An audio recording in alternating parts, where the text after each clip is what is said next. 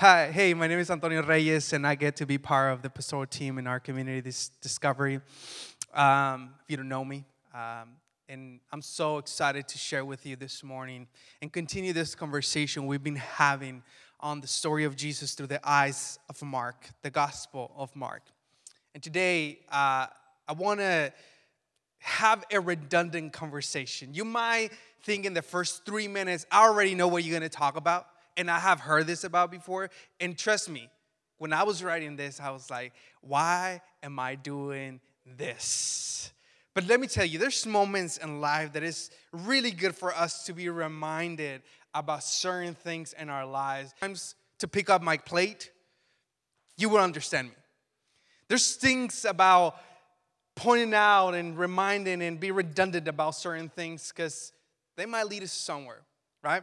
So today, if you have your Bible, I'm going to be in Mark chapter 6. If you don't have it, we're going to have it here and back on the screen. And today I want to talk to you about humility creates a path to hidden treasures. Humility creates a path to hidden treasures. You know, one of the things that I want to set this up for you. I want to set this story up so that you can understand where I'm trying to go. One of the things that is happening in chapter 5 before this, you have Jesus coming and making very significant miracles and two important people. If you've been in Christian circles, you have heard stories, preachings, conversations about these two people. A woman with an issue of blood for 12 years, she gets healed.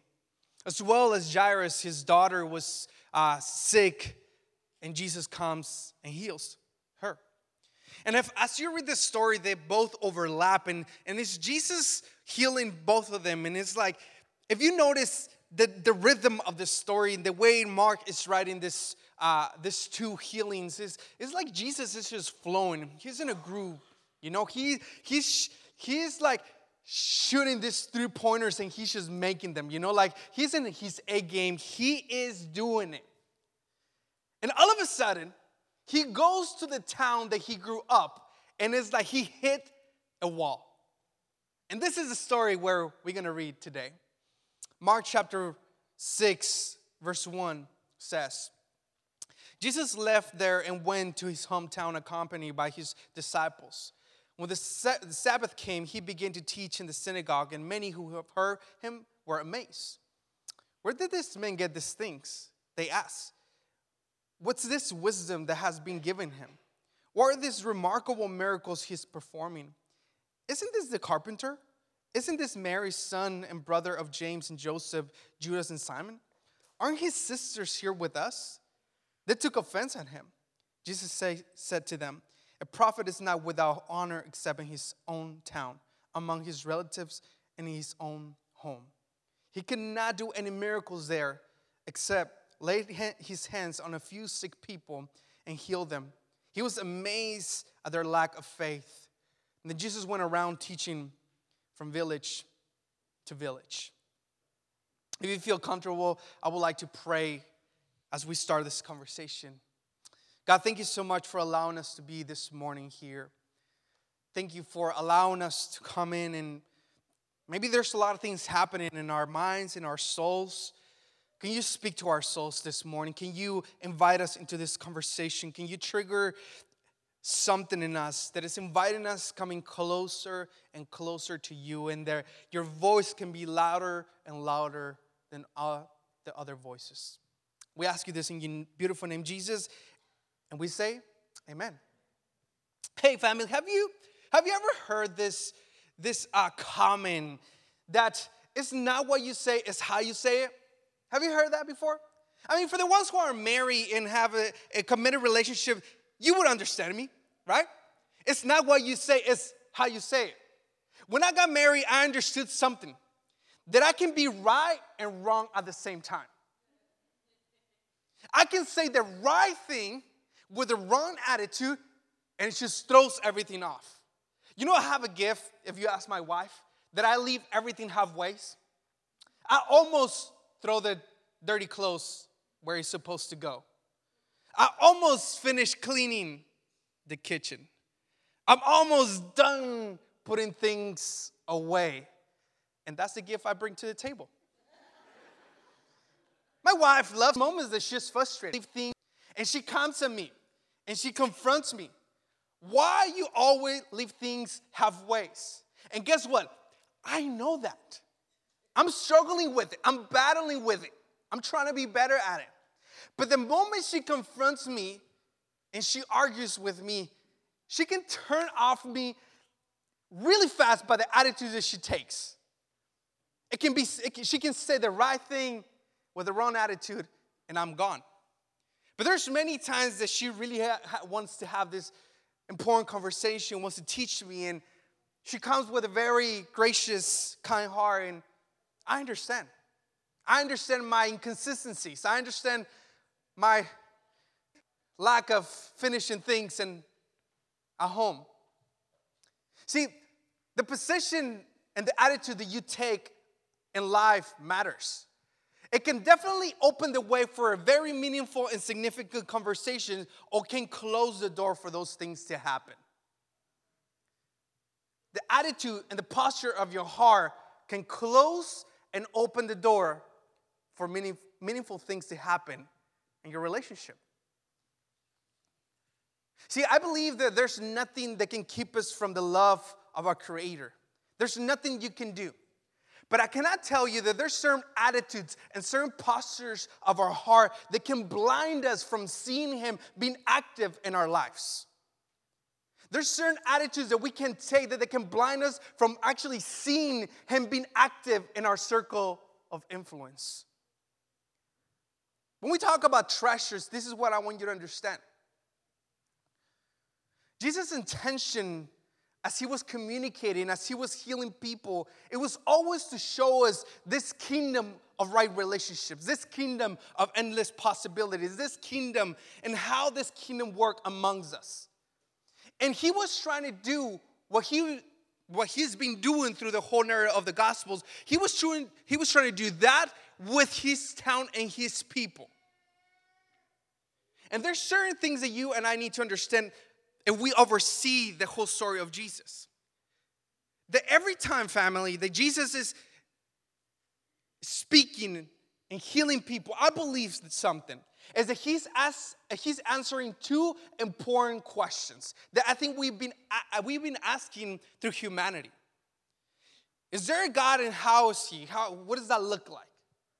And if there's a heaven, I believe that every interaction, every conversation that He had, everything that He was doing is answering these questions. And even, I will say that it's not probably what we expect, but that's what we needed. That there's glimpses of what heaven looks like and what that is for us. That's what Jesus is answering. And the problem is that if you and I have access to that, we will say, well, yeah, we want to know. But then the people from Nazareth missed it because of the posture of their heart, the attitude towards Jesus. Notice in verse 2 and 3 what happens. When the Sabbath came, He began to teach in the synagogue, and many who have heard Him were amazed. Where did this man get these things? They asked. What's this wisdom that has been given to Him? What are these remarkable miracles He's performing? Isn't this the carpenter? Isn't this Mary's son and brother of James and Joseph and Judas and Simon? Aren't His sisters here with us? And they took offense at Him. There's something happening in the story. If you notice, they couldn't deny what was coming out of Jesus. They were amazed at what was happening at Jesus, but there's a problem that they're having. Isn't this our old neighbor? Isn't this the carpenter? Isn't this the person that I used to go to class with? Isn't this the guy who lost his dad a while ago? They have a problem with the source. They do not have a problem with this, what's coming out of Him, but they have a problem with the source. They have a problem that this source is that He's so compelling when He communicates. How is that He elaborates with such a wisdom about the law? How is that He's a familiar face, and out of Him, miracles and wonders are happening? I just don't get it. They didn't have a problem with what's coming out of Jesus. They had a problem with the source itself. See, one of the things that you need to know about me, if you ever ask me, hey, Antonio, I'm gonna go to Mexico and I want to taste the best food in Mexico. Can you tell me the best places? I have even given tours to friends in Mexico about the best food that you can ever think. And this is the thing about, I can point to you where you can find the best Mexican food. But once you get to that place, you will question if the best food will come from that place. I'll tell you that. It's not aesthetically pleasing. I don't even know if they have a building. I don't even know if they have a location. You don't even know if they're sanitary. You won't get a chef serving you. But can I tell you something? The best food you ever taste in Mexico will come from questionable sources.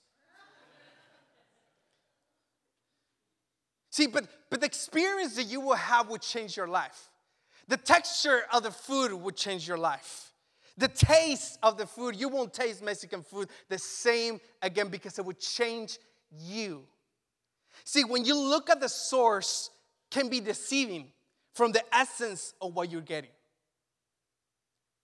When you see the source, can be deceiving from the essence of what you're getting. Even though you might be changed, even though it might be trustworthy, even though I have took people and they still don't want to eat food there. See, this is the issue and the problem they're having with Jesus. They start using certain terms to try to discredit Jesus. Isn't this the son of Mary? And usually when you use the mother as a relative, it's two things. Either the father is no longer in the picture, or they're just telling him he's a bastard. They point out his profession like, we know people like you. They don't talk like you. They cannot aspire to anything. People like you, carpenters, don't do that. No. See, they point out his relatives like they intend to reinforce how ordinary he was. See, there's nothing special about you, Jesus. You're one of us, and you know what they say about us. There's nothing good that can come out of this town, and we know that for a fact. You're just a common laborer, Jesus. Can you sense their attitude? Can you sense the posture of their hearts? Can you sense the lack of humility and the pride to acknowledge Jesus? We know that such a wisdom cannot be cultivated in a context like this. We know that such a miracles cannot be cultivated and nurtured in a city like this. There's just no way that this can come out of this location. I mean, what is coming out of you is true, but we don't trust you. We know you, Jesus. Can I just suggest something? Could be that one of the attitudes that can develop in our lives when we're so familiarized with something is pride. See, the used to know posture is not just reserved for people like Nazareth, like people that used to be known by uneducated people, with people that have lack of resources, maybe in urban setting. That the same attitude is with the educated people, with the religious leaders. It's the same type of attitude. Meaning pride is not reserved just for a few people. It comes across the board. With rich and poor, with educated and uneducated people. Pride can just cripple in your heart. See, this posture robs Nazareth from seeing Jesus in action. The stubborn heart did not allow them to see what he was trying to do in their lives, the transformation that could happen, the change that can happen, the healing that can happen in their lives and them as a community. May I say that humility will open the way to see your Creator and to see what he's doing in your life. Humility has a way to open your heart so that you can see what he's doing and orchestrating around your life. See, one of my mentors, he lives in Southern California. His name is Tommy Cazares. And Tommy, he graduated from jail. He was one of probably the few Latinos I knew that he had a PhD. He was an inspiration to me. He was the president of the school that I got to graduate in. He was a very unique individual, I'll tell you that. He didn't care. He would hang out with us. If something needed to be fixed in the campus, he will go and help us. If something needed to be clean in the campus, he will come and he will be one of the first ones getting hands-on. He was not the typical PhD guy that you would know. And not saying that everybody's the same. I'm just saying that he was a very unique individual.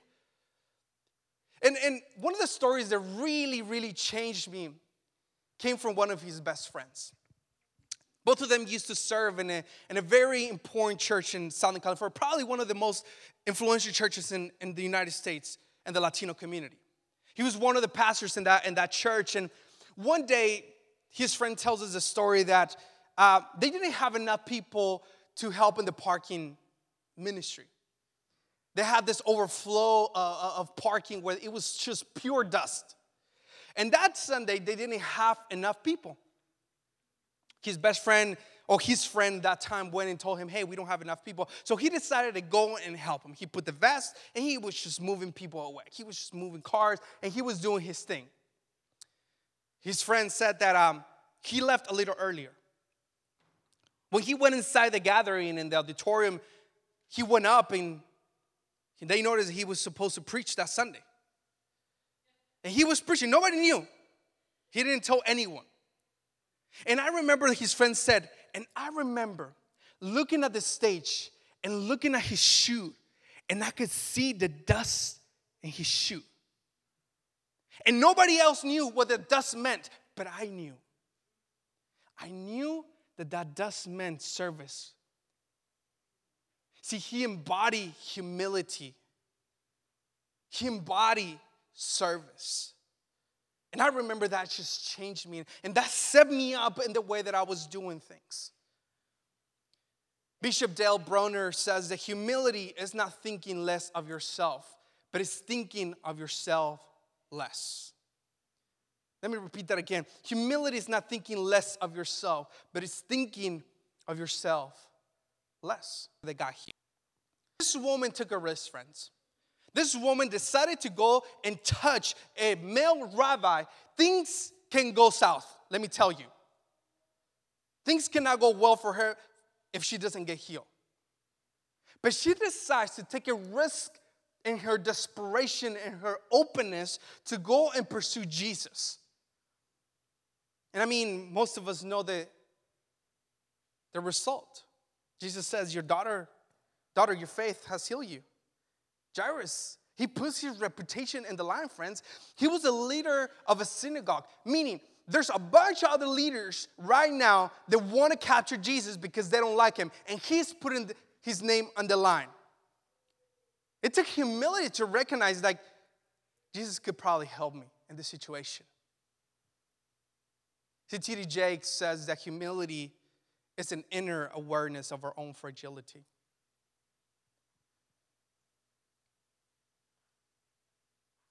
What type of posture are we taking, family? What type of posture? Is our posture prideful? Oh, I'm better than this. I'm better than this. Oh, I don't have time to do this. What am I going to learn from this? I'm not going to waste my time in these things. Are we dismissing the sources that God is providing for us in this season of our lives? Are we dismissing the sources that God is trying to provide for us to be transformed and changed, inspired, and bringing purpose in our lives? Are we dismissing it because we think we're better than those things? What type of posture are you taking? See, one of the things that I believe is that the way we fight pride is with humility. And we don't tend to prescribe how to do things. And let me tell you, that's not my desire. But can I just provide two things that can help you fight your pride? There's two things that can help. Basic things. Gratitude and service. Gratitude and service. See, if I ask you right now, I want you to make a list of 5 things that you're grateful for and 5 things that you're dislike. Guess what list is going to come faster? Some of us are really good at pointing out there are things that are going wrong. See, we have this inclination many times that we see all the negative things that are happening in our lives, and we don't perceive what are we grateful for? What are we thankful for? And I believe that one of the things that you can develop in your life is a life of gratitude. They say that gratitude is the lubricant of the brain. It's interesting. What are you grateful for? Also service. Serving other people.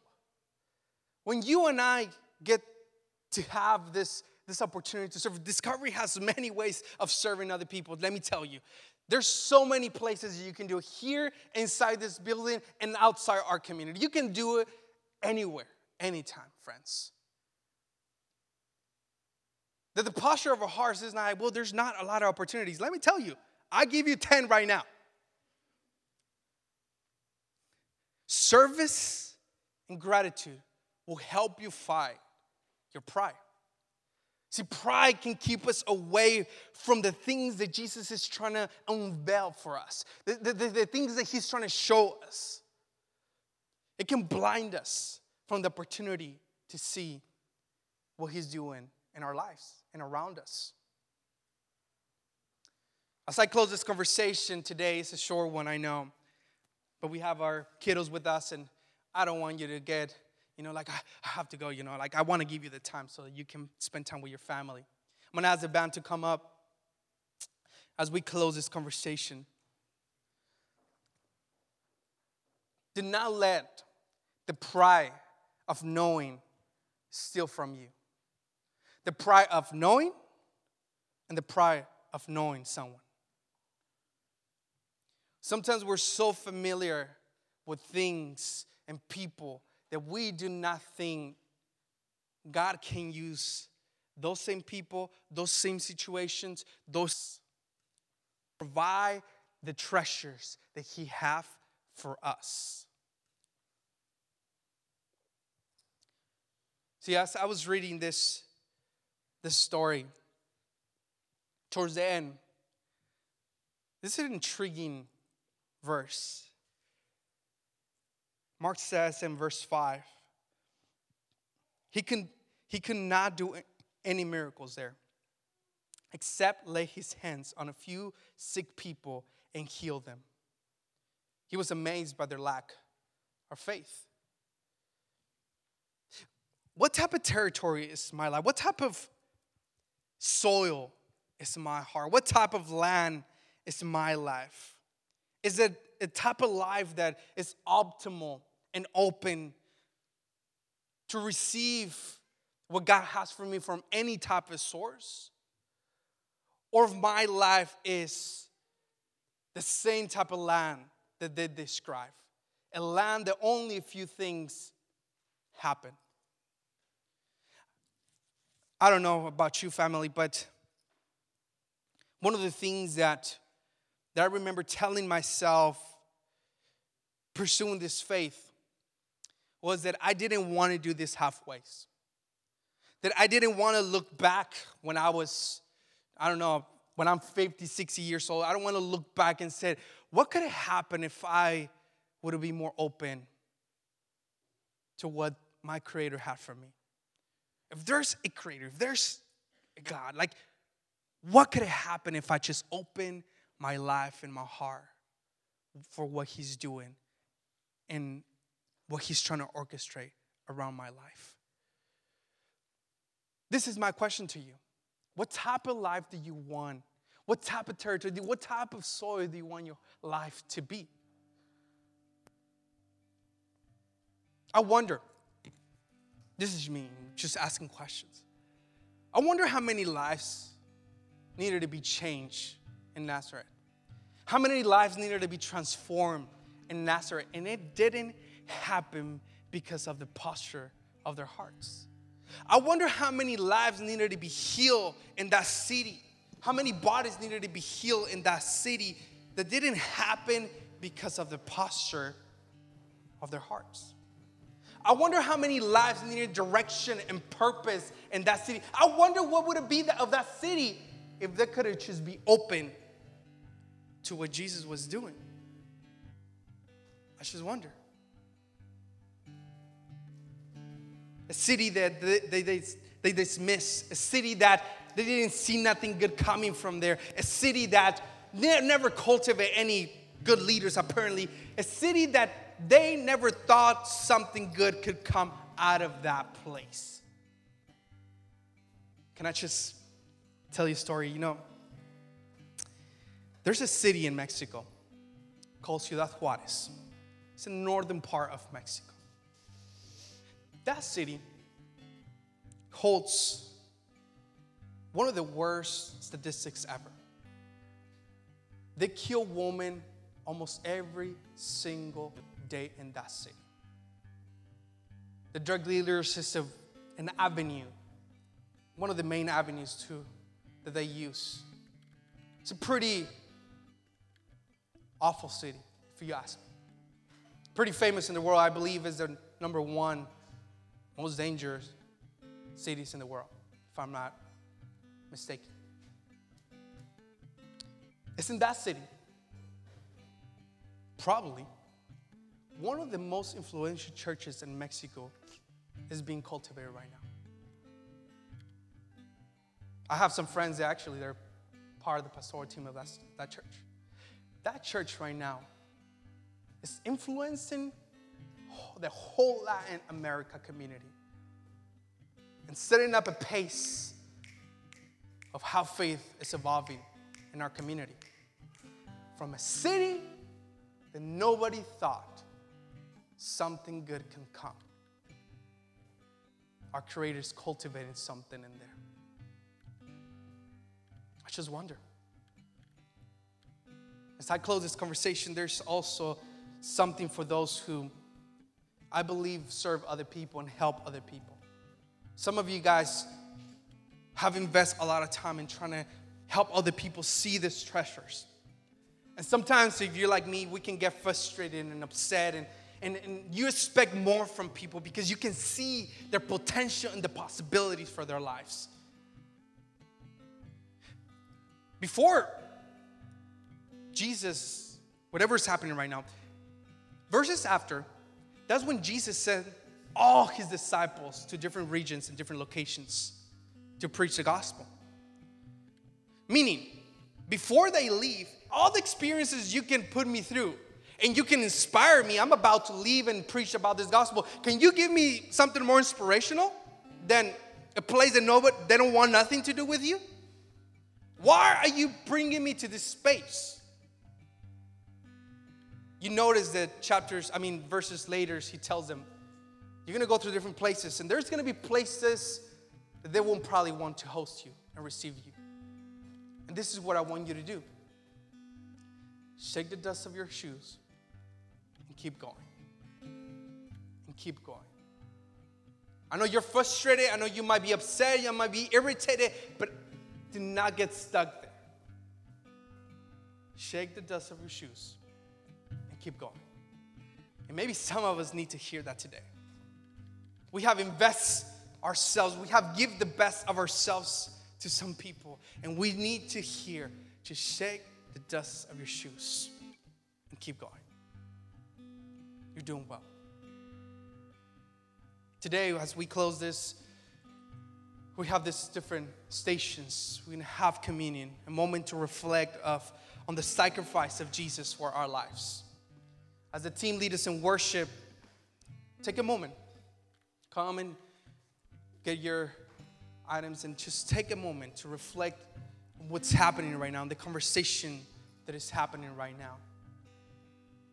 And allow God to speak to your life, to shake a couple things in your life, to trigger certain things in your life. And where is He inviting you this morning?